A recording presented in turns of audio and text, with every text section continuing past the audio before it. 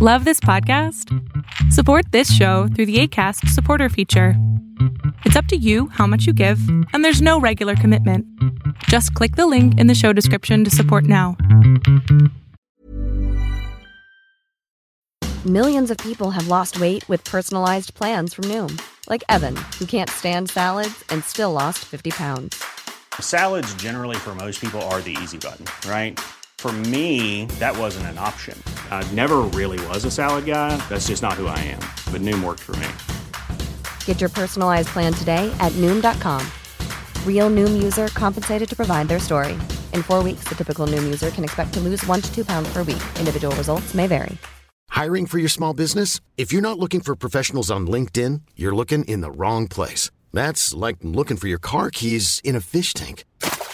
LinkedIn helps you hire professionals you can't find anywhere else, even those who aren't actively searching for a new job but might be open to the perfect role. In a given month, over 70% of LinkedIn users don't even visit other leading job sites. So start looking in the right place. With LinkedIn, you can hire professionals like a professional. Post your free job on linkedin.com/people today.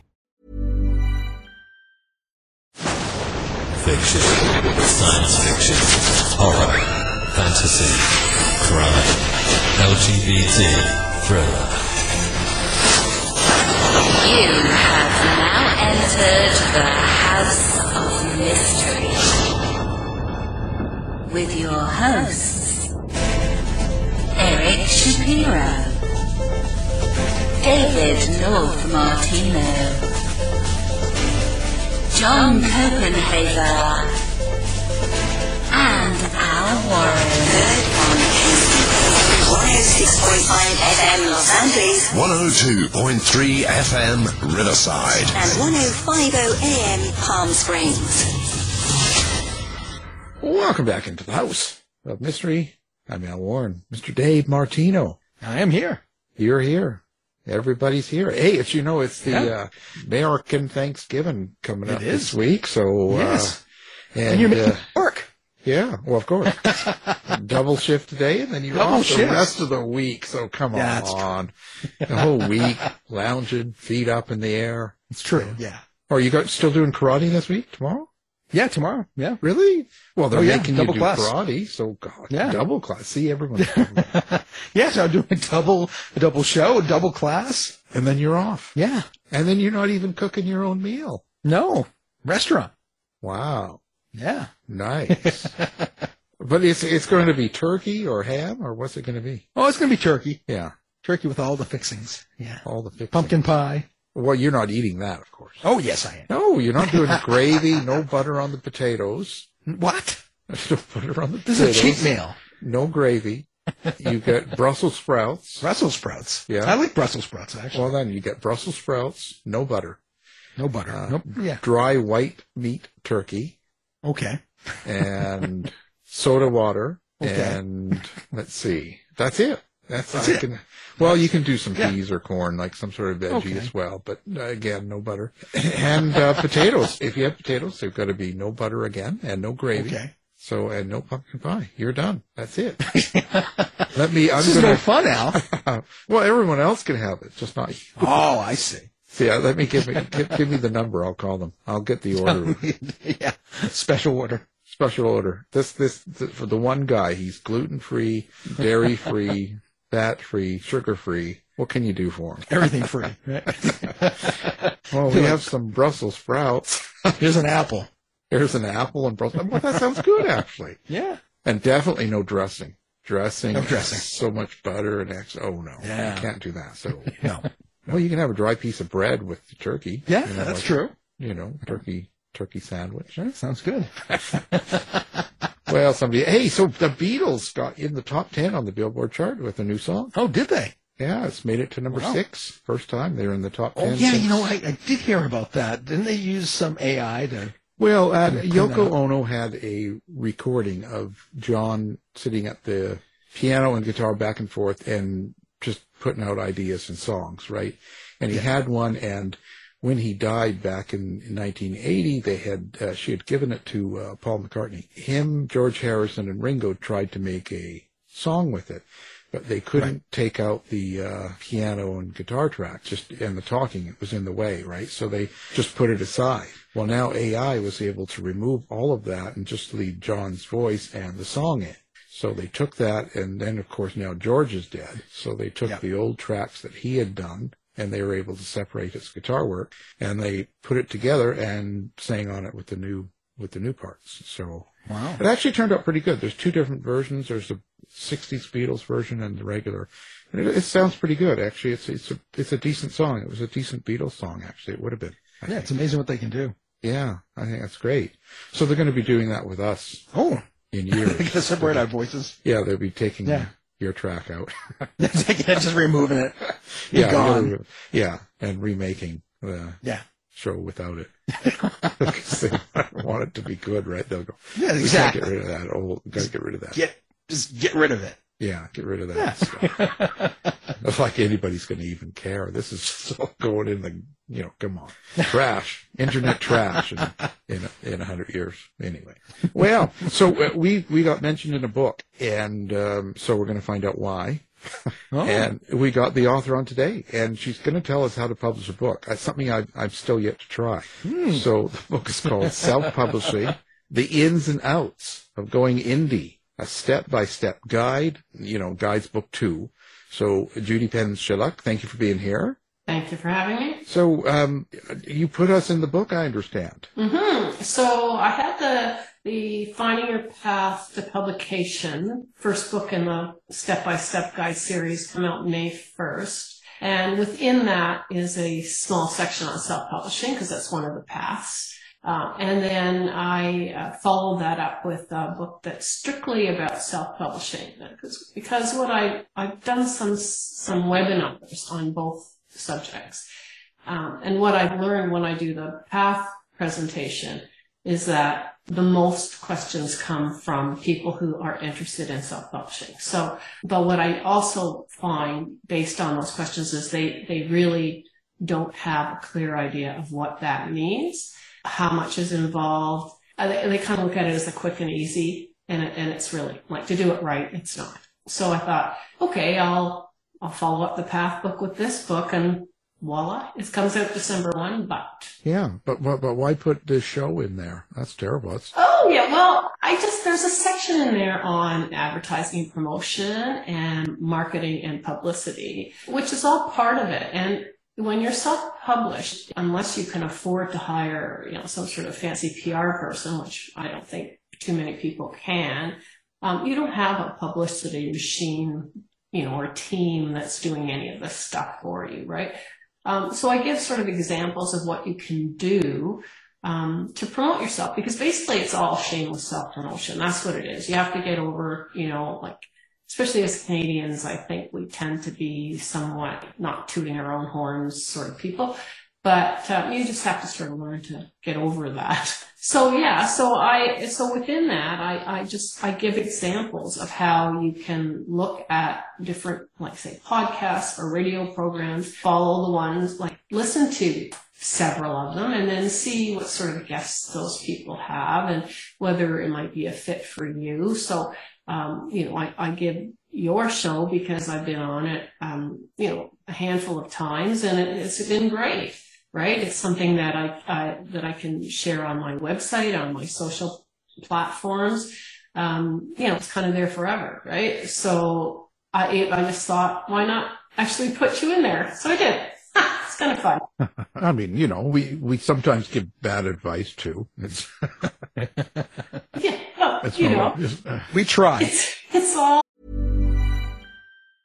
If you thought the only way to get a more defined jawline with natural-looking results was through surgery, think again. Juvederm Volux XC is a non-surgical injectable gel filler that improves moderate to severe loss of jawline definition and can help you achieve natural-looking results with little downtime. Even better, this improved definition lasts up to 1 year with optimal treatment. No maintenance required. Improve jawline definition for a smooth, sculpted look with Juvederm Volux XC. For important safety information and to find a licensed specialist, visit Juvederm.com. That's JUVEDERM.com. Not for people with severe allergic reactions, allergies to lidocaine, or the proteins used in Juvederm. Common side effects include injection site redness, swelling, pain, tenderness, firmness, lumps, bumps, bruising, discoloration, or itching. There's a risk of unintentional injection into a blood vessel, which can cause vision abnormalities, blindness, stroke, temporary scabs, or scarring. Talk to a licensed specialist to find out if it's right for you. Ryan Reynolds here from Mint Mobile.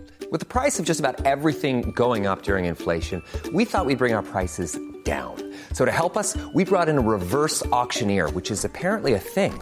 Mint Mobile Unlimited Premium Wireless. How to get 30, 30, bit to get 30, bit to get 20, 20, 20, bit to get 20, 20, bit to get 15, 15, 15, 15, just $15 a month? Sold! Give it a try at mintmobile.com/switch.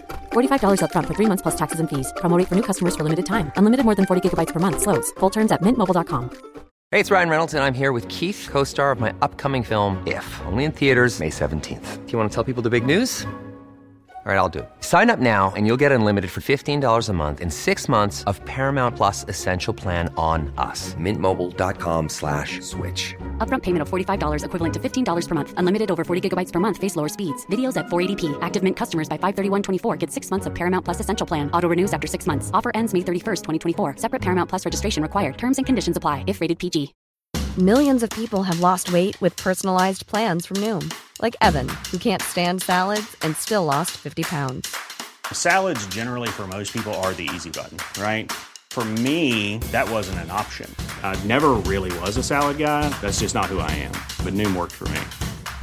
Get your personalized plan today at Noom.com. Real Noom user compensated to provide their story. In 4 weeks, the typical Noom user can expect to lose 1 to 2 pounds per week. Individual results may vary.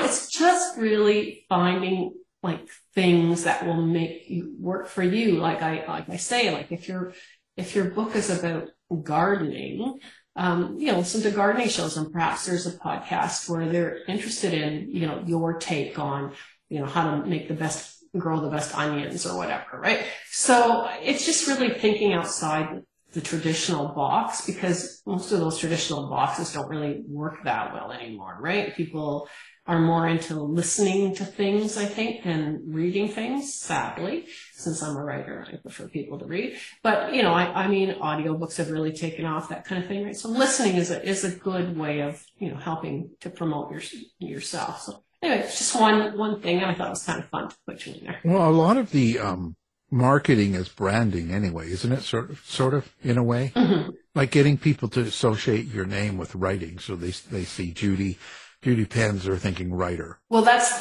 the hope, right? If you look at my book covers, it doesn't, I have the 2 mystery series, the 3 anthologies, 4th one coming out next year, and the 2 step-by-step guides.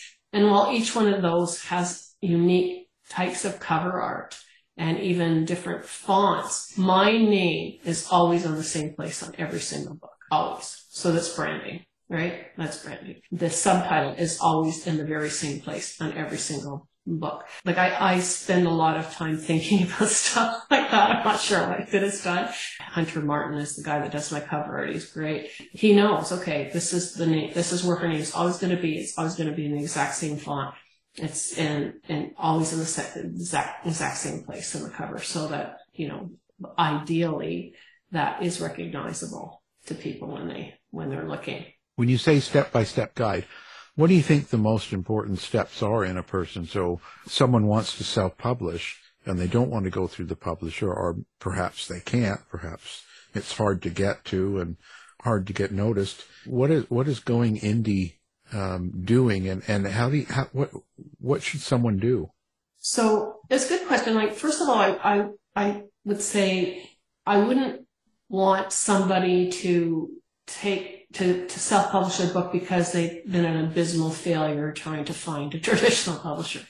There might be a good reason that they're not getting picked up by a traditional publisher. So I don't like to view it as a sort of a last gasp, because I think that is what gives indie publishing a bad name, is people that have sort of, taken something that's not really very good or not really ready and just said, I don't care, I'm not going to wait. right? What I am finding, it has certainly has been my experience, and I know many other authors that have been traditionally published that are saying, I don't think you're really doing that much for me, and you're taking half my money. So maybe I want to take control of my own destiny, my own books, and self-publish. So that's more the way that I would want people to look at this, as they want to take control. Not that they're not good enough, but that they want to take control because that they're ready. So one of the first things I would say is for people, if you're going to self-publish, you absolutely need a clean, edited manuscript. And by edited, I mean by a professional. You have to pay somebody to do that. If you want a traditional contract, they will do editing for you. Of course, you have a better chance of getting picked up if your manuscript is clean. If you're self-published, you absolutely cannot skip that step. It has to be looked at by a professional, and you have to be willing to pay that money. So a lot of people, when I'm doing the webinars, people will go, oh, like I have to pay like $1,500 or $2,000 for an editor. And I go, yeah, like these people, this is their living. Like this is what they do. You wouldn't expect, your house painter to paint for nothing, right? Like, this is their job.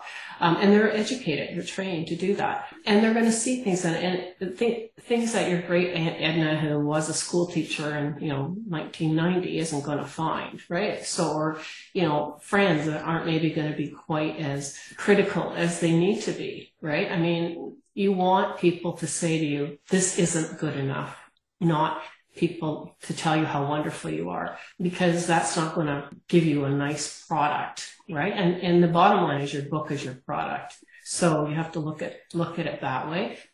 So the first thing I say to people is, and in the book I break it down to sections. So the first section is called Ready or Not. I talk about the statistics and the stigmas of self-publishing. Like, there's a lot of books that are self-published now. And the average self-published book only sells 250 copies. 250, not very many. I'm surprised it sells that much. Yeah, so there you go.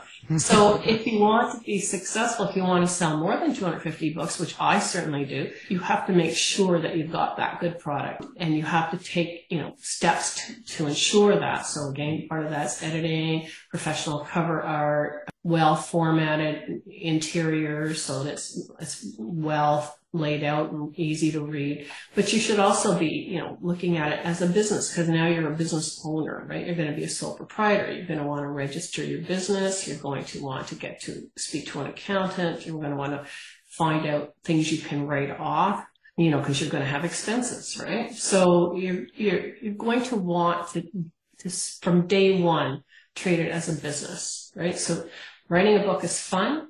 Publishing is a business. So that's the first step.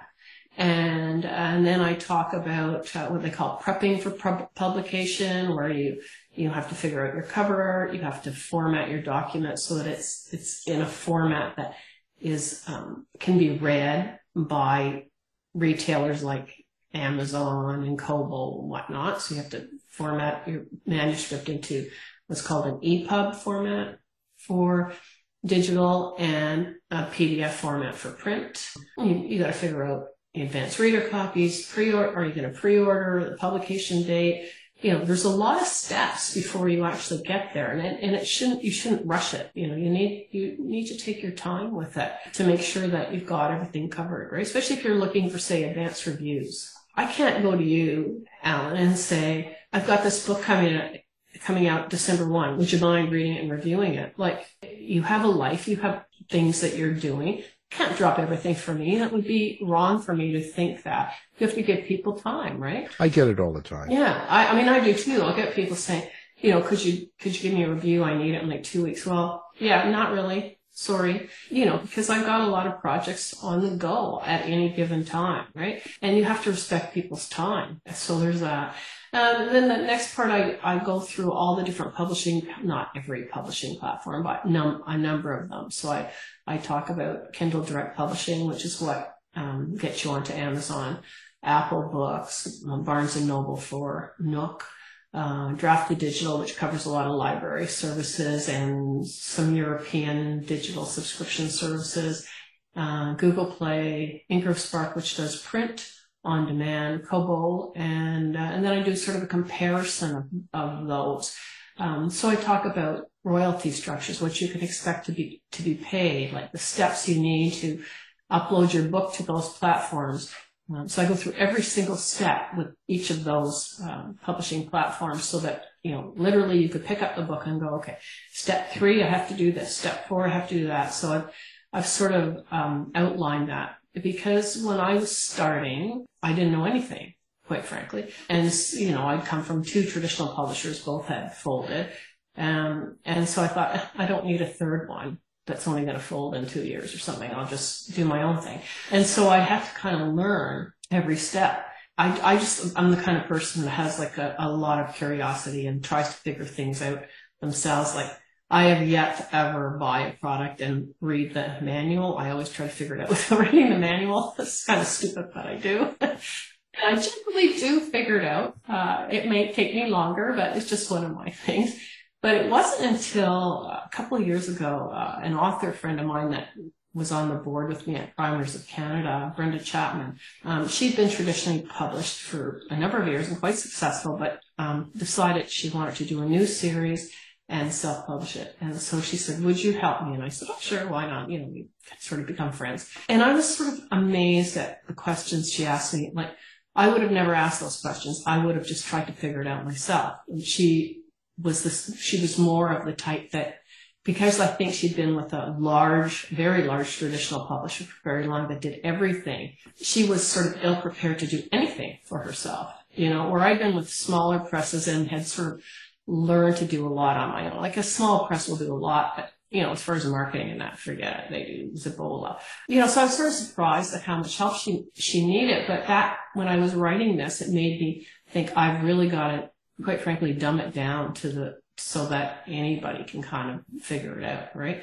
And even then, when I had my beta read copies go out, I had a couple of them say, I still don't understand it. Like, it needs to be more clear. So I was like, wow, okay. So I made it more clear. I thought it was pretty clear, but like, it's amazing how many people need a lot more hand-holding than I realized, right? What this does with that, especially that particular section of the book, is that it takes you through every step, and it also sort of tells you, don't do this, because this is a pitfall that you might fall into if you try to do that. So I try to be pretty honest about the process. I go through audiobooks a little bit, not a huge amount, but the audiobook market is definitely expanding. There's definitely interest in it. I get asked a lot because I don't have my guides as audio, but I do get asked about audiobooks. And so I've gone through the process of, the main players in that, and sort of pros and cons of each one of those. Like, for instance, my audiobooks are through ACX, which is Amazon's arm. And I have, my books are narrated through a royalty share system. So I get a bit of money and the narrator gets a bit of money when a book is sold, but I'm not out any money. The downside of that is that libraries will not pick up those books, right? So they're only available basically on Amazon and iTunes, and Audible. You're not going to get into libraries. You're not going to get into, the local store or whatever, right? So that's a downside. But if you want to hire a narrator and then sort of go wide with that, you would have to pay per finished hour, and that the union rate's $250 per finished hour. So, you're probably looking at $3,000 for a book, and we earn that back. Those things like I've gone through Findway when I've done my own books rather than the Amazon one. They had a better group of readers, but you're all right. You have to pay some money out. Yes, you do. Yeah. And because I did look into Findaway. Now, I did have, I've had people say to me, well, now, like, I actually have an author friend who decided to get all his books done through AI through Google. Google will do AI narrated books, and they have a disclaimer, this is Mike, I'm not a real person or whatever. And and we will agree to disagree. This friend of mine and I, but I said to him, like, I absolutely can't go that route. I'm sorry. Like, I'm not, to me as an author, AI is definitely something that I have to be concerned with in the future or even now. And I don't want to be part of that. Do you know what I mean? Like, well, you're talking also about narrators, editors, cover artists, all this stuff. What are you looking for in hiring a professional? With an editor, I always say there's a couple things with editors. A good editor is like a good home renovator. You don't want the guy that you phone today and say, yeah, I want my kitchen replaced. And he said, I'll come tomorrow morning at 9. Like, because he's probably not very good, right?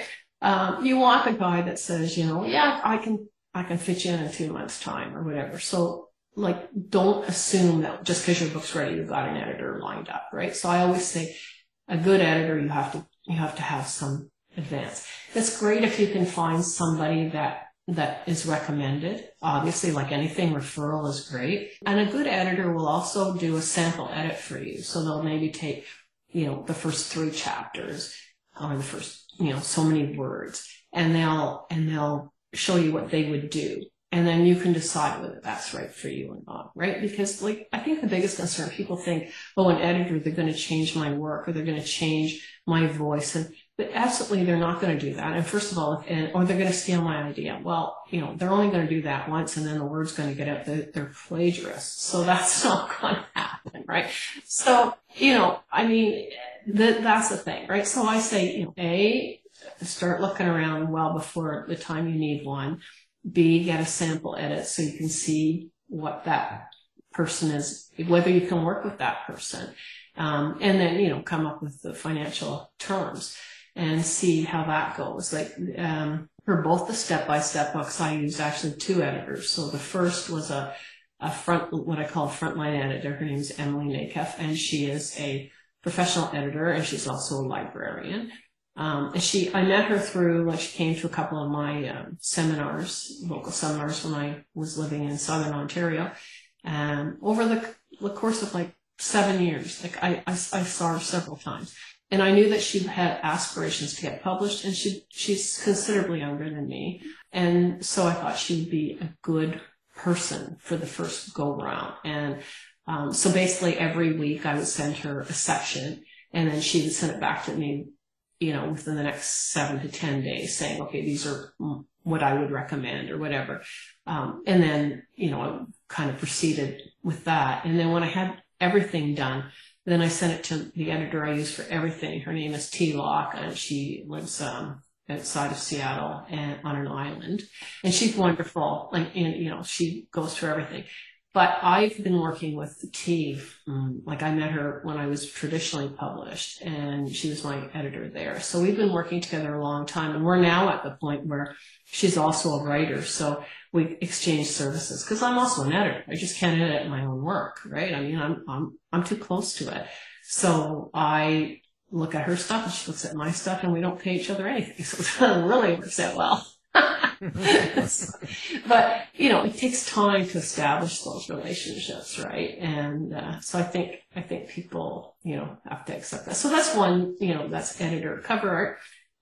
If you're talented, you can certainly do your own. You just have to make sure that you own the copyright to, any images that you're using. You can't just keep taking things off, the internet. Why not? But, so as long as you have copyright and you're clever, I sort of dabbled with it, but realized pretty early on that it's like anything, I'm just having my house painted. And can I paint my bedroom? Yes, I can. I have done it in the past. But I'm now at the point in my life where I'm like, okay, I can do it myself and spend, the better part of 2 days or 3 days painting, or I can hire somebody who's going to get it done in a few hours. And, in those 3 days that I would have spent painting, I can do other things that I'm much better at.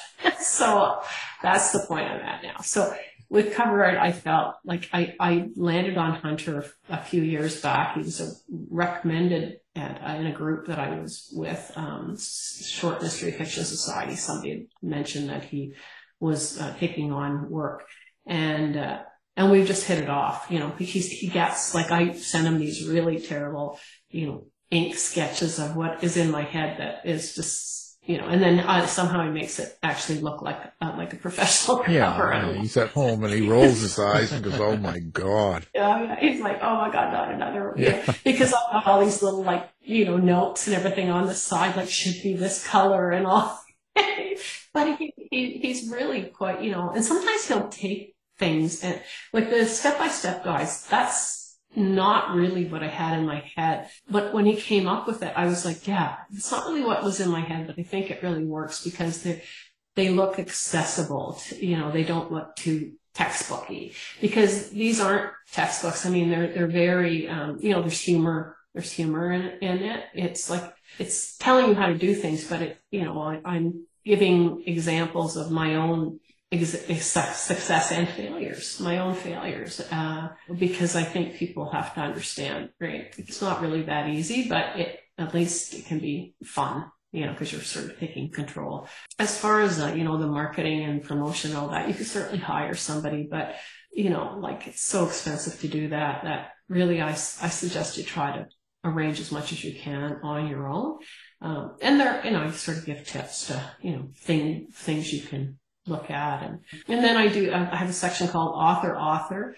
It talks about associations and grant programs and I have a section called No One Wants You to Fail. And I put that in because my debut year was 2015 as an author, not as a debutante. And I went to Raleigh, North Carolina to VoucherCon, and they put me on a panel with Tom Franklin, who was the American guest of honor. And I'd read him and I thought he was quite brilliant. And so, here I am, nobody's heard of me, and I've got this sort of little cozy mystery, and I'm on the panel with Tom freaking Franklin, right? So I was terrified, absolutely terrified. I was like literally half an hour before pacing the halls of the hotel room, and I thought I was going to be sick. I was so scared. And this woman came up to me. Her name's Nancy West, and she's an author. And she said to me, "Are you okay? Like, you don't look so good." Yeah. I'm supposed to be on this panel with Tom Franklin. Oh my gosh. And she goes, "Well, you're really lucky," because she said, Tom Franklin, people will come to see him. So then they'll see you. Like, I hadn't really thought of that, right? So that was kind of, but then what she said that made me sort of really calm down. She said, "You know what, Judy? Nobody wants you to fail," right? And it's true. Like, we've all been at a panel discussion or, in school, seeing a fellow classmate up there struggling, and our hearts go out to those people. We don't want them to fail. We're not rooting for them to fall on their face. We want them to succeed, right? So when she said that, I was like, yeah, you're right. Nobody wants me to fail. I don't want to fail, but nobody else does either. So it made it a lot easier. And so I bring that example into the book so that people, and I mentioned Nancy because she really did change my life that day. It was like such a simple thing to say, but it changed my life. Well, and you're a far better writer than he was anyway. Oh, I don't think so. But anyway, was I perfect that day? Of course I wasn't. And I've definitely gotten better at it, but I did okay. I held my own. And that was, I guess, he definitely outshone everybody on the panel because people were there to see him, not me. Why not the other people on the panel? But,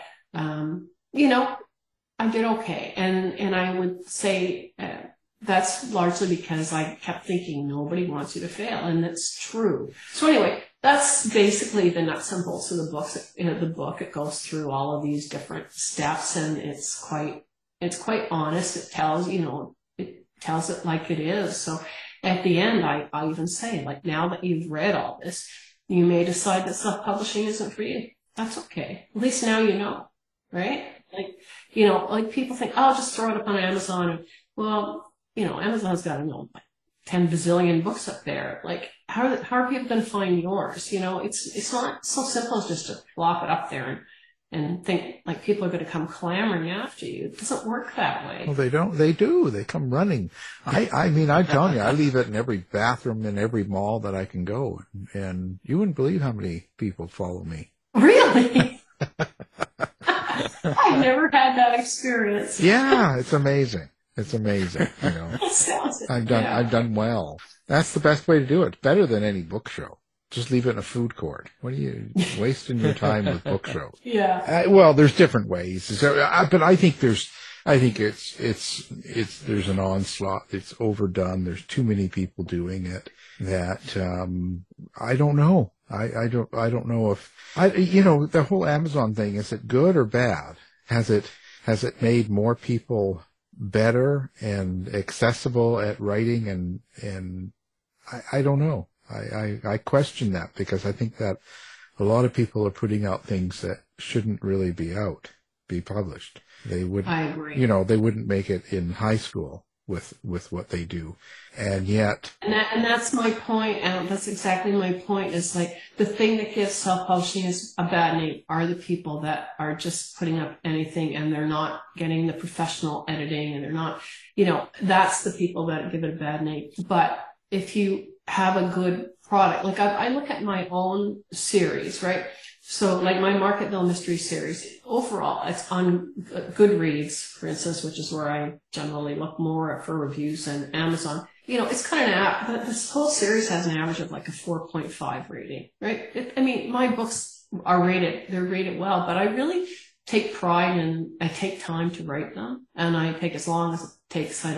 It's one thing I say to people, don't set an arbitrary deadline. Don't say, the year my kid graduates from high school, or the day I turn 50, or like, they're ridiculous. Like, it's got to, you do have to have some kind of deadline. I have a friend that's been writing the same book for 12 years. So, okay, at some point you have to kind of move on. But I think you have to also let it be however long it needs to take you. You know what I mean? To be professional. And so you're absolutely right. It is that. But a lot of people too, see, something that this I think would appeal to people is there are people that are with publishers and then the publisher goes under, right? It's happened to me twice. One publisher was Mystery Writers. Because your books didn't sell. Yeah. One publisher was Mystery Writers of America approved, and it still didn't matter, right? Things happen. The problem is if you have books and then the publisher goes under or stops that mystery line or whatever, it happens all the time. Those books are considered orphaned, right? You're an orphaned author. And no other really publisher wants them. That's the reality. You've got books that you can't place anywhere. So your option then is to self-publish those books. And that's kind of how I started, actually, was I like when my second publisher went under, I was like, okay, that's it. I'm done. Like, I'm done with these presses that aren't really doing anything for me anyway. I'm just going to take those same books, which I know are good, which I know have been professionally edited, and I'm going to get new covers for them, and I'm going to put them out, and then I'm going to keep writing. I'm going to add to those using those same editors. So that's how I kind of got started, and that would have been 2018 that my one publisher went under. There are a lot of authors like that have been orphaned. This would be a great area for them to explore, because they have good product, they just don't have anyone that's going to sell it. Well, publishers are just people, and it doesn't mean they know any more than anybody else. The more they've published and the more they've been around, the more success they've had, the better it is. Mm-hmm. Better chances they know what they're doing. So, but you have to select the publishers, because they're a dime a dozen too nowadays. They are. There's a lot, and I worry, because there's the one publisher I said, like the Mystery Writer of America approved one, she started having a lot of, I think she acquired too many authors, and it became just too much for her. And the other publisher, she had like physical and health problems, and then her father was the one that did a lot of the work, and he passed away unexpectedly, and so she just, I guess, couldn't deal with it anymore, just too much for her.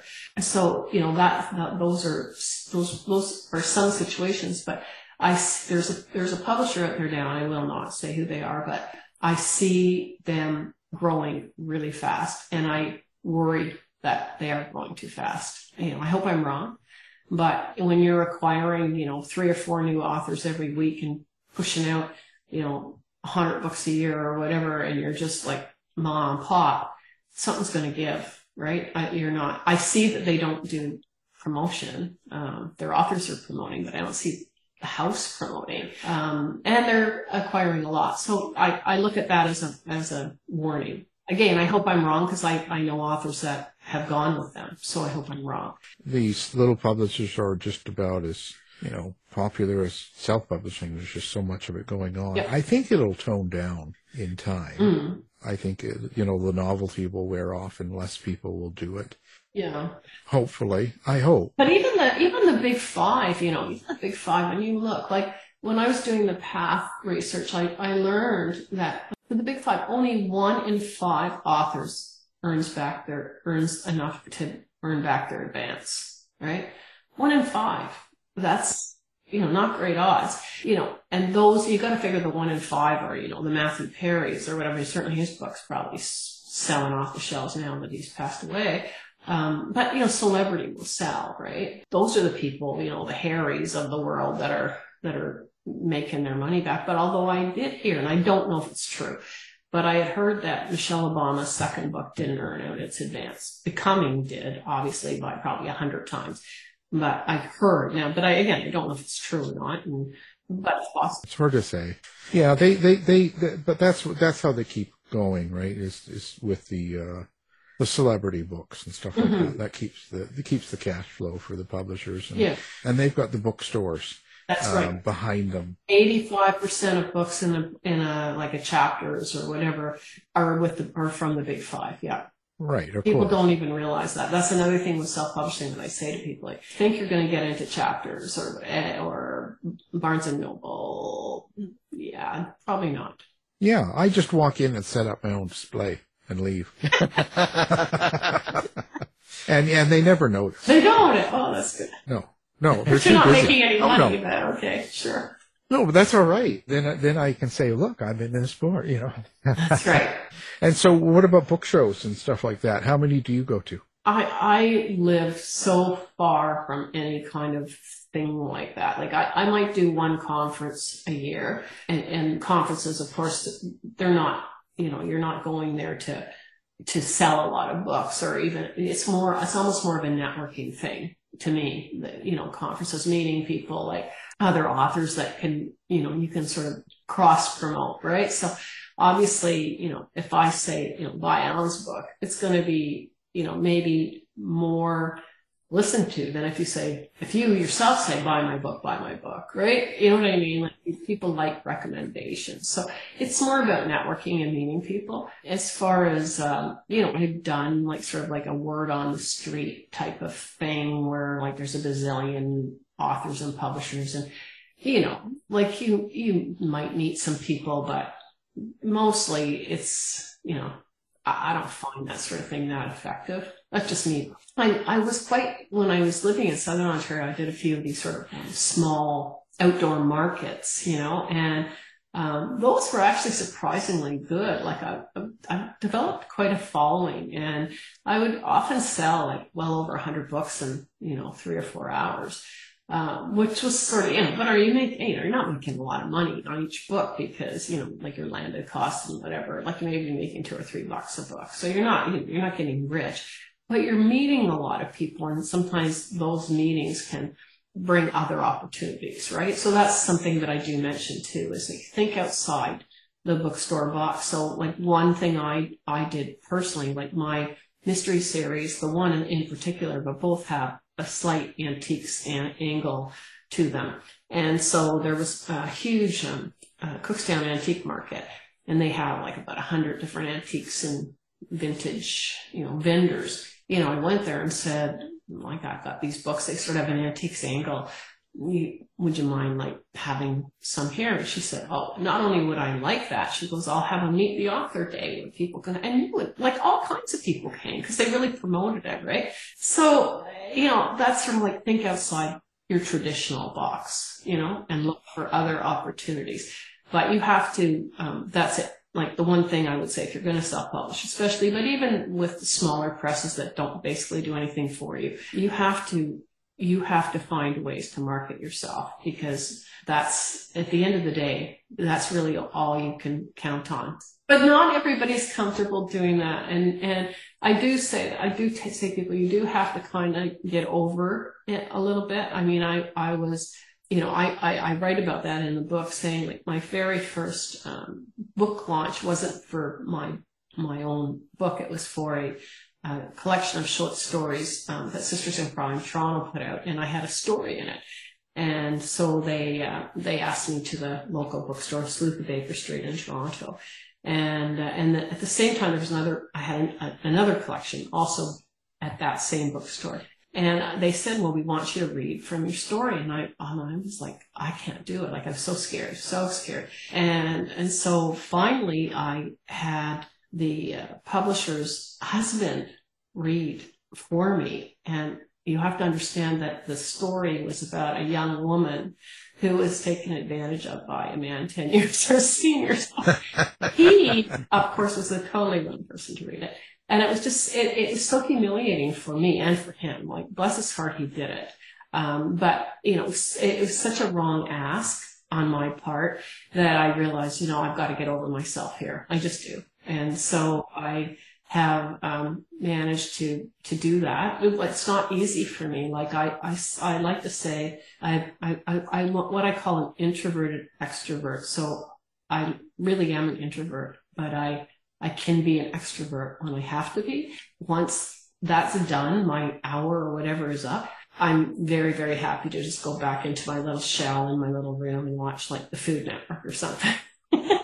Well, do a couple of cocktails, a couple of shots of whiskey, and you just get out there and Mary had a little lamb. Exactly. But you do have to really put yourself out there, and it's not easy for some people it is easy. I would think for most authors, probably not. Like, we tend to be used to working on our own in our own little worlds, and maybe a little more introverted than a salesman. Yeah. Well, I for me personally, my biggest problem is the world is so everybody has become a judge. So everywhere you go, everything you do, everybody reviews. Everybody has to give a rating. And I think that's the mentality of people right now. So that sort of bothers me a little bit. But that being said, you want reviews for your books, right? You do. I know. And even social media, even all the bad stuff. People will say this and that and this and that, or they fight, and all the stuff that goes on. What I'm saying is, it all drives it up and it helps, but it's hard to deal with on a personal level. Yeah. You have to kind of get through that and get to a point where, whatever, Yeah, you can't take it personally, because sometimes, like, I read all my reviews because I feel like if the person has taken the time to read my book and leave a review, I owe it to them to read the review. I don't respond because you should never do that, but I do read them. And of course I love the good ones, that you're so great and everything, but every now and again, there was one I remember that woman said, it's one of my cozy mysteries. And she put, well, if you're worried about incest, there's no incest in here. I'm thinking, like, who would even think that now that you put it out there? Maybe somebody might, but who would ever think that a cozy mystery set in a small town would have incest? Like, it's just bizarre, some of the stuff people put, Well, that's why I don't read mine. Oh, you don't? You don't read? No, I don't go near them. No, don't go near it. Like, I'll go on to Goodreads, let's say, or Amazon, and you can say, okay, well, there's like 1,100 reviews, and you got a 4-point rating. Good enough for me. That's all I need. I don't need to go into it and read about the people that think I'm terrible, and the ones that think I'm great, and then the ones that think, well, I could do better, or I might have incest. But I'm, you know what I mean? I just like it's the overall rating. That's all that matters. That means, most people find it 4 out of 5. That's better than I expect. That's great. Okay. That's interesting because I don't go every single day and look to see if there's a new review. I mean, I'm not doing that. But probably I'd say once every 2 weeks anyway, I go on to Goodreads and see if there's, things have moved at all. Certainly when I first put out a book, I look more. Yeah, because I want to see if I'm getting any kind of, buzz or whatever. I don't know. But I know because I myself personally, I don't generally buy anything anymore unless it's got a few reviews. Yeah, but you see, that was my point, is that now it's become that. So everything you do has become that. Yeah. So if you go out to do a book reading, or if you go to a show, or you do it's everyone's reviewing you. Oh, do you see what he wore? He didn't do that very well. He doesn't seem very nice, or he doesn't read that very well, or he doesn't. Everyone's just into this judgment thing right now, and I'm sort of over it a little. That's what I'm saying. I mean, I go through with it and all that and ignore it.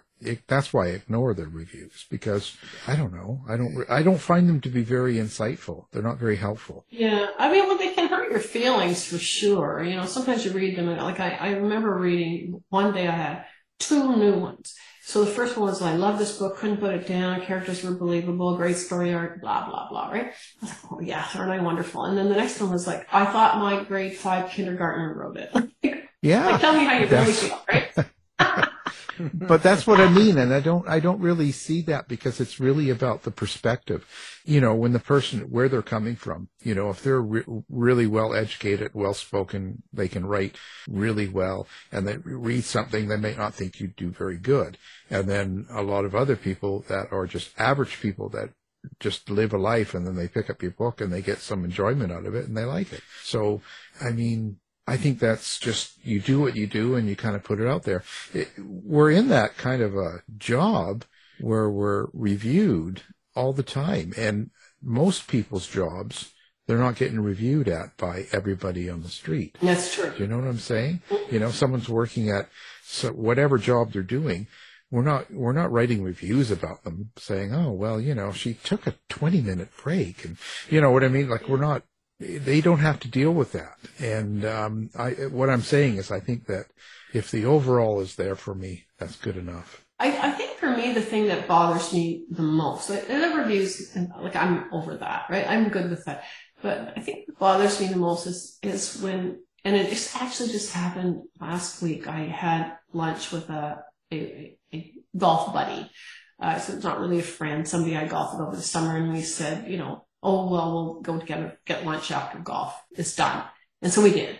And, you know, we don't, outside of golf, we don't really have much in common, I wouldn't think.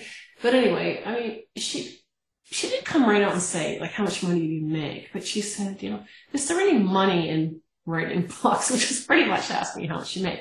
Now, you would not go to, you know, I would not say to her, well, you were a bank, you know, you worked at the bank. Like, how much did you make? I never asked that. You know what I mean? But people seem to think it's okay to ask authors, like, how much money they make. And if they, you know, or they'll try to do it sneaky, like, so you probably make, what, $2 a book, and you're selling, like, how many books a year? You know what I mean? So, I mean, hello, I get what you're doing here. You're like, doing the math. And I don't know. That's the one thing that kind of bugs me, because, like, I kind of think, like, it's not really a business how much money I make. I'm not asking you how much money you make. You know what I mean? Like, that's something that, no, I don't know. Maybe I'm being overly sensitive. Maybe I shouldn't take offense. Yeah. Well, that's why I try to ignore all that as much as possible. I'm just going about what I do, and some things win, some things lose. And that's, you know, and I just tell them, look, I'm a millionaire. So, whatever. That's what I make. I always answer the same way. I always say, I'm doing okay, but I'm not making Stephen King money. Like, yeah. Oh, please. Tell him you make more than Stephen King. Stephen King is a Stephen King money besides Stephen King? I mean, really. Stephen King is a grifter. Come on. He's not going to last, okay? He's just there, you know, there and gone. One hit wonder. That's it. You know, he's just, you know, nothing that's going to be around. Well, listen, so where do people find you? Social media, bars, clubs? Like, where are you going? And do you have a website? Anywhere. Actually, I'm planning on going to Left Coast Prime Seattle next April. That's a long time away. I think you're going there too, right? Yeah. I'm there. I'm one of the dancers. I have never been to Seattle. It's gonna, you know, I've got to take, you know, my 1 hour flight to Toronto and then my, you know, 5 hour flight there, and it's a bit of an excursion. But yeah, I love Left Coast Crime as a conference. It's wonderful. It's a nice size, and it's a way for me to see, you know, another, you know, like Seattle. I mean, the only thing I know about is like watching Grey's Anatomy for like 100 years. I don't really know anything about it, obviously. But anyway, and I think it rains a lot, but that's about all I really know. But yeah, there's a little bit of rain there, but it's actually not too bad. It's cloudy a lot. Okay. It rains a little bit more outside of the city, but it's cloudy a lot. Yeah, so I mean, I'm looking forward to that. But where do they find me? Well, I have a website, judypennsheluk.com, and I'm on Facebook, and I'm on Instagram, and I'm still on Twitter, which is now X, though I don't know how much longer I have quite a lot of followers there, and so I've kept it. I don't know. I'm not really excited about the ownership, so I may and just I'm sort of the same. I'm not buying membership with them. You know, I'm not a verified. I'm not paying. No, I'm not. I'm certainly not paying. Yeah, but I just post the show and do the stuff because I've got quite a and it's not as big as the other ones for me, but I've got enough that it's worthwhile keeping. That's what I found. Yeah. Yeah, but the problem is a lot of authors have left. I lost probably 2,000 people that were authors, and I can tell that they're gone because I go to post for a show and they've been on it and they're not there anymore. Yeah. So a lot of people have dropped off. So it's kind of one of those, I'm just sticking with it until it's closed. Yeah, I'm sort of of the same mind. Like I sort of left it for a little bit. I didn't close up my account, but I just sort of left it, didn't do anything on it for about a month. And then I sort of thought, I'll just go back. I don't know. If I'm going to give up a platform, that will be it. I'll put it that way. Yeah. But I'm on Facebook and I'm on Instagram, so I'm still not on TikTok. Well, well, I just like I said, I just do it, and I just noticed that there was a good amount of followers that's grown, and people notice it and they seem to respond, and so I'm doing it like the rest. Yeah. If it's more active than Twitter for me. Yeah. It's quite a bit better than Twitter. It's actually second to Facebook for me. Yeah, I find Facebook is my best, and then Instagram is not bad. But I will admit I don't spend that much effort on Instagram as I probably do on Facebook. So, but I do find Facebook. I don't like Instagram. I'm on there, and I got more followers on there than any of them, but I don't like it. Why not? Because I don't get it. You see a post, you can't really share it. Yeah, I know. I don't like that. I mean? You can't share a post, and you can't tag anybody, or you can't. No, you can tag, but you can't. It feels like you can't connect with people. Yeah, you can't really put links or anything in there. You got to put link in bio, which means you always have to go and update your link in your bio. But you can only do that on your phone. You can't do it. There's a lot of stuff like that. Yeah. So I'm not really big on it, but it's there. Yeah. I mean, you got to sort of pick your lane, and you can't spend all your time just on social, right? No. I always do it in the morning, 5, 6 in the morning. I do all my posts. I spend about an hour doing all of it, and then that's about it. Then occasionally I'll drift on, but that's the main part of it in the morning. Like Dave stays on there all day. He's on there right now. You can't get him off. I thought he was doing his karate. Yeah. That's right. He's doing karate and dancing and all sorts of stuff on there. Multitasking, right? Yeah. He's between that and his OnlyFans page, I don't know. Yeah, well, Well, everyone, you want to learn how to publish? This is it. Get the book. Yeah. Self-publishing. The ins and outs of going indie. Right. And this is a step-by-step guide. This is book 2. So there's a book 1. Get both of them. Sit down, read it. And Judy Sheluk is the author. If you have a problem with it, just text her. She'll help you out. I will. That's what she's there for. Well, thank you for being here. Thank you for having me, as always. Much appreciated. Thanks, Judy. You've been listening to the House of Mystery radio show. To find out more about our guests, hosts, or shows, go to www.houseofmystery.com. Show's over for now. Was it as good for you as it was for me? Yeah. Good night. This has been a production of Something Weird Media. I'll be back. You've been listening to the House of Mystery radio show. To find out more about our guests, hosts, or shows, go to www.houseofmystery.com. houseofmystery.com. Show's over for now. Was it as good for you as it was for me? Well, good night. This has been a production of Something Weird Media. I'll be back.